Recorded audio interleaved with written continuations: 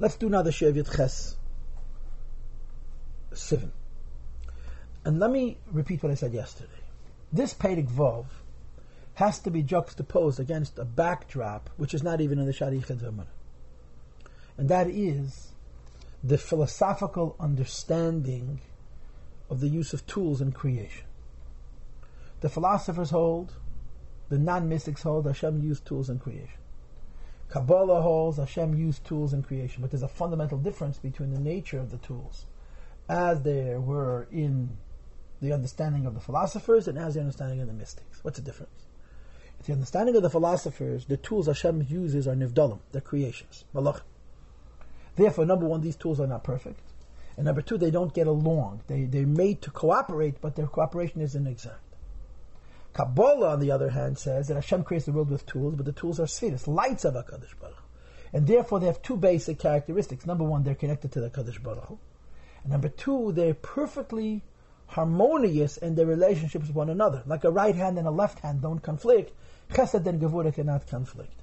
And Perek Vav is talking about this level of Achdus, that even though Elokim is covering over Havaya, but since Havaya hu Elokim, Havaya is a tool of Ein Sof, and Elokim is a tool of Ein Sof, and Ein Sof is one, therefore the tools are one, and therefore the concealment is not real. And that's what he says now. V'hine, Miskalos Hamidas Zubizu. At the end of yesterday's Shir, Alter Rebbe argued, it was a Skal of Samidas. In other words, you see that in Chesed there's Gevurah and there's Gevurah there's Chesed.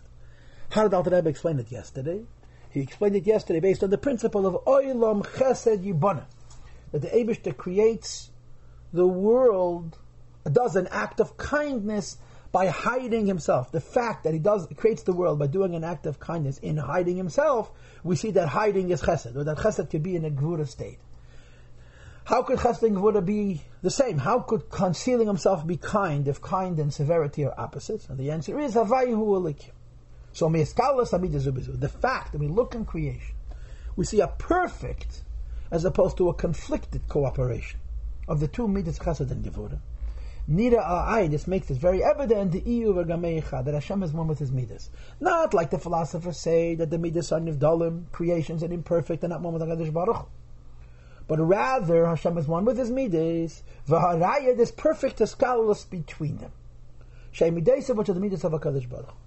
And Alter Rebbe now qualifies that since Kabbalah holds that the midas are perfectly one with him because they're simply lights of him, they're therefore perfectly one with each other. They include one another. The Chesed has Gevurah and the Gevurah has Chesed.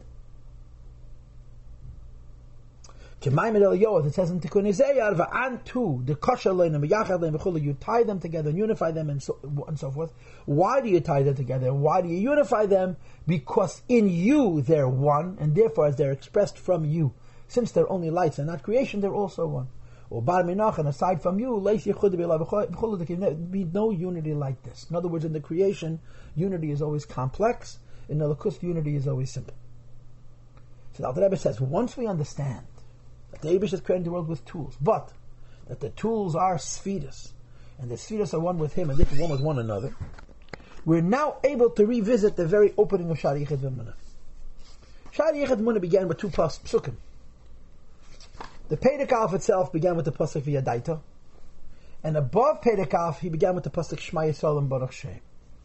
He's going to go back to Shema Yisrael and Baruch Shem in the next Perek, but in this Perek he returns to the very first lines of the Shari Yichud V'Emunah to answer the questions he asked on the first page. He asked, what's the meaning of Havayu Elikim, and what is the meaning of Hashemayim V'Aretz Mitachas?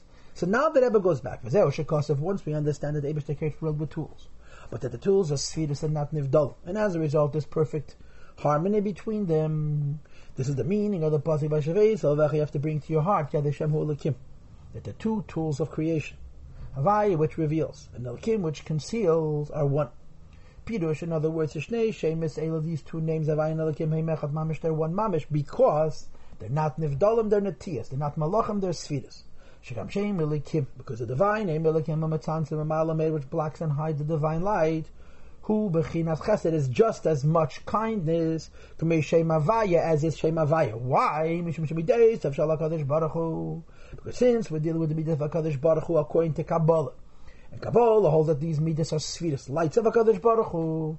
So, First of all, hey Mesyachtes I maybe Yichud Gomer, Iva Chayei Iva Gamei Echad, each Midah and Sfira is connected to the source, and therefore, V'hu Ushmei Echad, Hashem is one with his Midas, Shemei Deisef and Shmeisev, the Midas of the Eibishter's names, and therefore they're one with one another.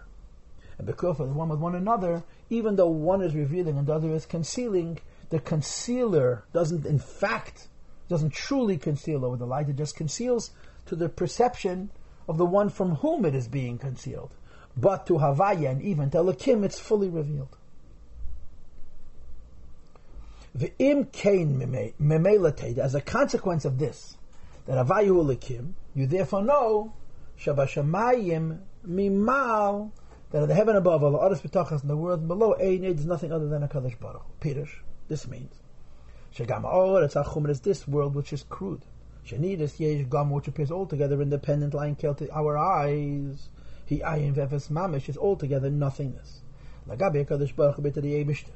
Not only because Hashem is creating it every single second, but because the concealing aspect of godliness, which allows the world to be perceived as independent, isn't really a concealer. This is the chiddush of the second achdus of the Shariach Emunah. Havai hu Elokim means when Hashem uses Elokim to conceal Havaya. Since Havaya and Elokim are one, Elokim is concealing only to our perception. It's not concealing to Havaya itself.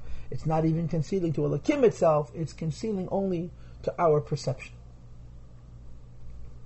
Kishem Elokim because the divine name Elokim does not hide in black over the worlds, because it's not like a right hand blocking a left hand. You know, in Tanya, in Chassidus, they bring the expression Ein etzem master al etzem. Putting your hand on your head would not constitute a yamakeh, because you can't cover yourself.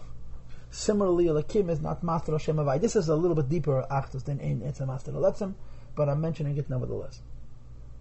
To the world, there is a concealment. To us, Elokim does cover over Havai, but not to him. Since he and the divine name Elokim are one, because they're spheres, therefore the concealment is a concealment only to him and not to us. And the Rebbe concludes, the world that was beneath it. Is truly nothing. Since HaKadosh Baruch Hu is the master of the tools of Havaya and Elokim, and he perceives the world from the perspective of Havaya and Elokim being one, he sees in the world, even now, the Havaya. And therefore the world is still godliness.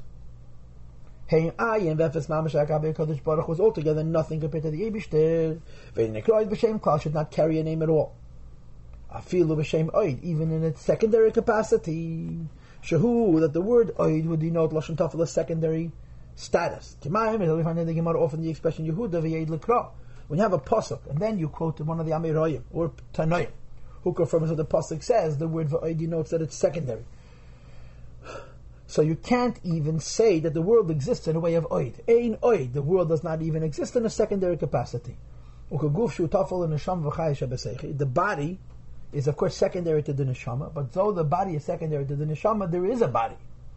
When you talk about Havayu Elokim, you say not only because Havayu Elokim, the Eibishter B'Shmayim Mimal, but we say Ein oid. There isn't even a world in a secondary capacity, because the world is really the Shem Havayu. There, as the pasuk said, "Allah the Shem Bechaya will praise Hashem with my life." Azamra like I be able to sing to him with my guf.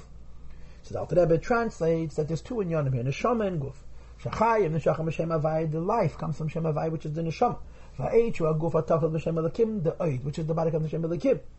But this is true in a person. The soul is at the source of the body. The soul has its own source, and the body has its own source.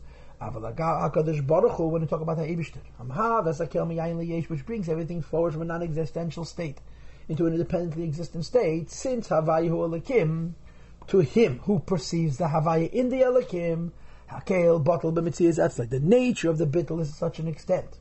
As the light of the sun is within the sun, you can't even call it secondary.